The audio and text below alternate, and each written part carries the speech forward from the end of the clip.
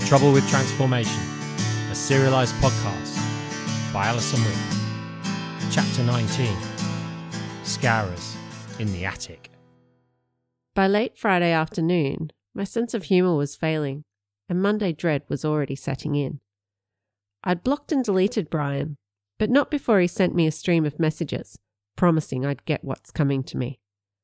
And if I thought for a second he was full of it, I only had to cast my mind back a few years ago, to Kim Christensen. She was so traumatised once Brian had finished. Okay, confession time, Dad. Once Brian and I had finished with her, she disappeared overnight. Etta said she'd heard her family had moved an hour down the coast to Dragonfly Beach, and she was now at St. Mary's, the local Catholic school. Remembering Kim's demise was less than reassuring. It was also an uncomfortable reminder of the part I'd played. Maybe it was my turn now. Karma, coming to get me. I desperately needed a distraction, but I couldn't even set myself to searching for your plans. Curse Danny. Why wasn't he back from camp yet? And why had I agreed not to do any more digging without him? I can't believe you made me wait all this time, I said, when he finally rolled up on my doorstep around 7 that evening. Your mum's car pulled into the drive at least 2 hours ago. Danny threw up his hands apologetically. Mama made me have dinner first. Ha! I scoffed. She made you. A flush crept up Danny's neck and he grinned. Oh, come on, G. It's been a week since I've had Ma's cooking. Fine. I grabbed his hand and dragged him toward the stairs. Up top, the attic trapdoor was already open, and I'd pulled down the ladder. Come on, let's get started. What? Straight to business? No drink? Snack for the guest? Where are your manners? He was joking. Kind of. Maybe. He'd better be. It's all right for you, I said. You've been dribbling balls all week. Do you know how hard it's been to stay out of the attic? I'm not going to lie. I almost broke once or twice. Danny's mouth quirked. From what I've heard, you've had plenty to keep yourself busy. Paul says you and Brian got into some sort of a fight. I shook my head. The rumour mill had to be running overtime if the news had reached Paul on the senior side of the campus. I'll tell you all about it once we get started, I said, tugging his arm. It'll give you something to chatter about when we sort through that pile of junk up there. Danny let himself be dragged for a couple of steps before veering off to the side. Okay, but only if you make a detour via the kitchen. Just a little snack, and I'll take it to go. I rolled my eyes. Okay, fine. He smiled, dug his elbow into my armpit and tickled. Oh, I've missed your snarky little ways. I'll stop it, I said, slapping him away. 3 hours later, we were both starting to flag. We'd rummaged through every single box of Kat's clothes, turning up nothing more exciting than a vintage Japanese rice paper umbrella and a hand-beaded 1920s flapper dress. I closed up the last of the boxes and sagged down between them. Well, she may be a hoarder, but you've got to give Kat credit for her organisational skills. It takes some effort to categorise that many clothes according to year and alphabetised subclass. Yeah, Danny said, eyes glazed and clearly off with the fairies. Then he straightened and shook out his shoulders. Oh, I'm struggling to stay awake. Tell me a story. Tell me again how Sean O'Grady stuffed Brian like a scarecrow in a hayfield. He took a bite of the monster turkey sub he'd recently made. Lucky he played so much soccer. The boy was a human vacuum cleaner. I sighed loudly. I've told you 3 times already. It's going to lose its freshness soon, you know. Maybe. Maybe not. Danny grinned. Tell me again, and I'll give you my honest opinion. He paused, sandwich halfway to his mouth. Maybe we should ask him to hang out with us. You mean Sean? My brain ached, just thinking of the trouble that might cause. I shrugged noncommittally. He knows where we sit. He's welcome to join us for lunch sometime. How very magnanimous of you, he said, giving me the guilt eyes while taking another bite. I huffed at him. Oh, come off it, Dan. We've got bigger problems at the moment, don't you think? Danny held up his hands in mock defeat. Okay, I get it. Touchy subject. He put the last piece of sub in his mouth and swallowed, gesturing at the boxes. Come on, let's crack back in. We were about half an hour into sorting through your record collection, an equally gargantuan task. What is it with you and Kat keeping so much sentimental stuff? When Danny started laughing for no apparent reason.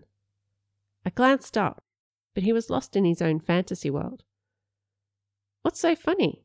I said, standing up and wriggling my toes.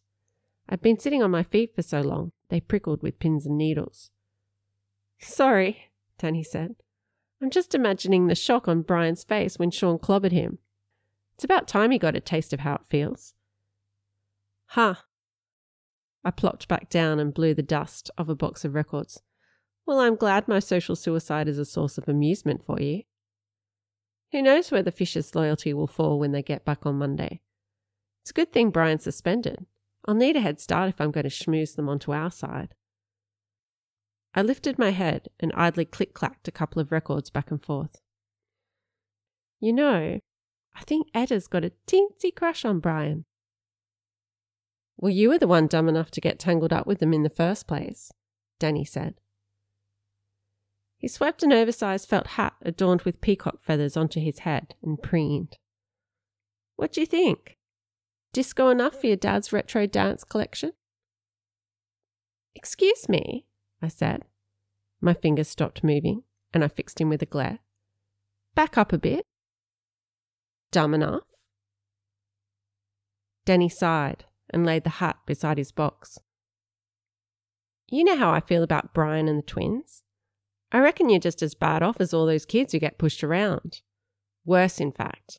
At least they're not pretending to be someone else. What are you talking about? My raised voice echoed off the attic beams. You saw the state I was in, with Kim and the twins. I didn't have a choice. Danny gave me a hard, long look, then refocused upon the box in his lap. The air between us was stifling, hot, and filled with heavy silence. The rhythmic tic-tac of vinyl against vinyl started up, then stopped abruptly. Danny took his finger off the record and pointed at me. You did have a choice, he said quietly. Not from where I was standing, I muttered, rifling through my own stack of records with more force than necessary. I was blind with rage. I'd forgotten I was supposed to be looking for your blueprints. That's the problem, Danny said. Brian's a master manipulator. He played you, just like he plays everyone. You never needed him. Sure, everyone was shook when you and Brian took Kim Christensen down, but that just made them scared of you. Can't you see it, you dumbass? You already had the power.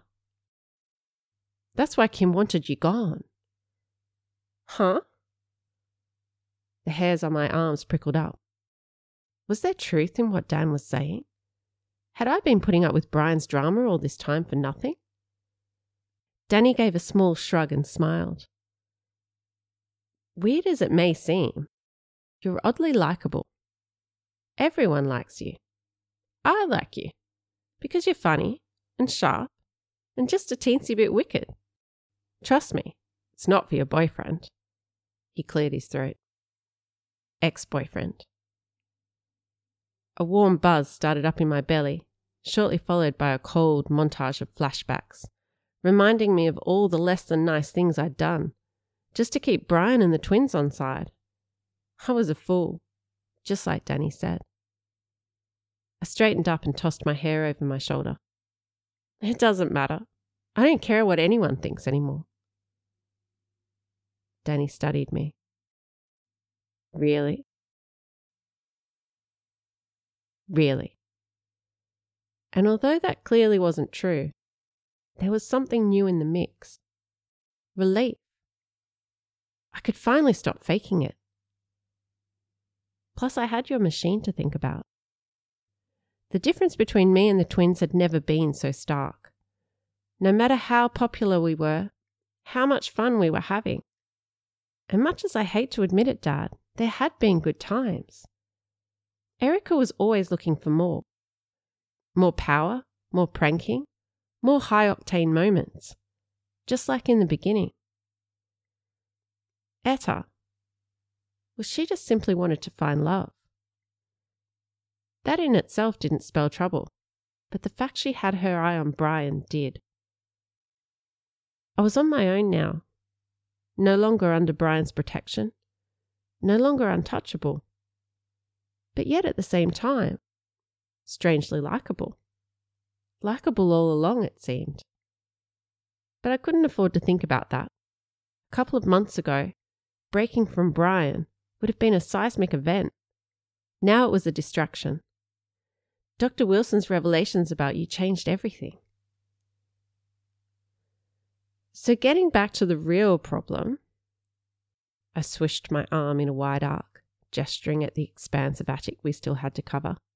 A jumbled mess of boxes, mainly Kat's old crafting stuff and accessories, along with some of your record memorabilia. I don't think our methodical rummaging is getting us anywhere. How are we ever going to find this thing? I mean, what hope do we have if crackshot government agents couldn't even find it? You forget one thing, my dear Jones, Danny said. We have a clue. Clue schmoo, I said, batting away his words. It worked with the message tree, and that was out in the wild. At least we know the blueprint should be here somewhere. What did Dr. Wilson say? Your dad hid it somewhere ironic? We just need to figure out what that means. I laughed. That'd be helpful, if I actually knew Terry. Could be anything up here. Maybe he liked to crochet in his spare time. Maybe he dressed up in Kat's clothes. How would we know? I searched Danny's face for a reaction, but his features remained neutral. His safe face. I couldn't blame him. He'd had enough fireworks from me for one day. But it was true. The only familiar thing I could pinpoint was that burn in my belly every time I thought of you. What do you think we should do? I asked, by way of peace offering. Danny took off the large felt hat and waved it around.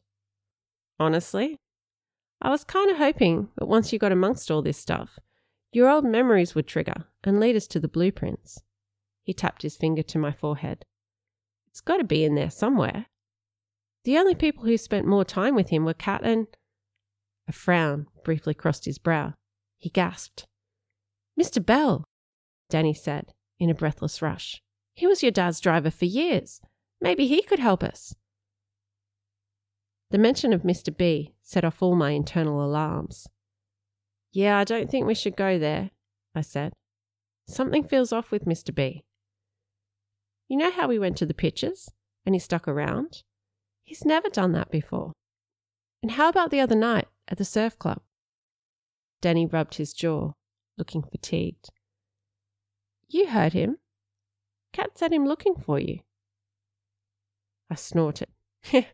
That would be a first. Why'd he go to the club? Why not the fish and chip shop or the beach? He could have seen our bikes outside. Or maybe he's dodgy. Are you saying that he's spying on us? Who knows? Dr. Wilson told us to be careful. Who would be better placed as a mole than Mr. Bell? I bet Terry told him tons of stuff while they were driving around. Danny's frown deepened. So we're on our own then? Looks like it. Well, we'd better put our thinking caps on then. I wouldn't have thought it possible, but I think Terry may have more records and CDs than Kat has clothes. He pointed to the rows and rows of boxes lined up against the wall and sighed. How about we start with what you do know about your dad? I shrugged dismissively. Like I told you the other day, It's not much. I got my name from him, so we know he's a clown. I still can't believe he named you Ginger Snap Jones. No wonder Cat is mad. Yeah, his taste in names is almost as lousy as his taste in music. Look at some of this rubbish. I tossed a couple of records on the floor. Fat tunes and body-rocking beats. Have yourself a merry carry-on Christmas. What's with all this cheesy stuff? I gave the box a half-hearted kick. You'd think a cutting-edge record producer would have better taste. Danny froze for an instant, like I'd broken his brain. Then he cried, "Well, butter my butt and call me a biscuit. You're a genius."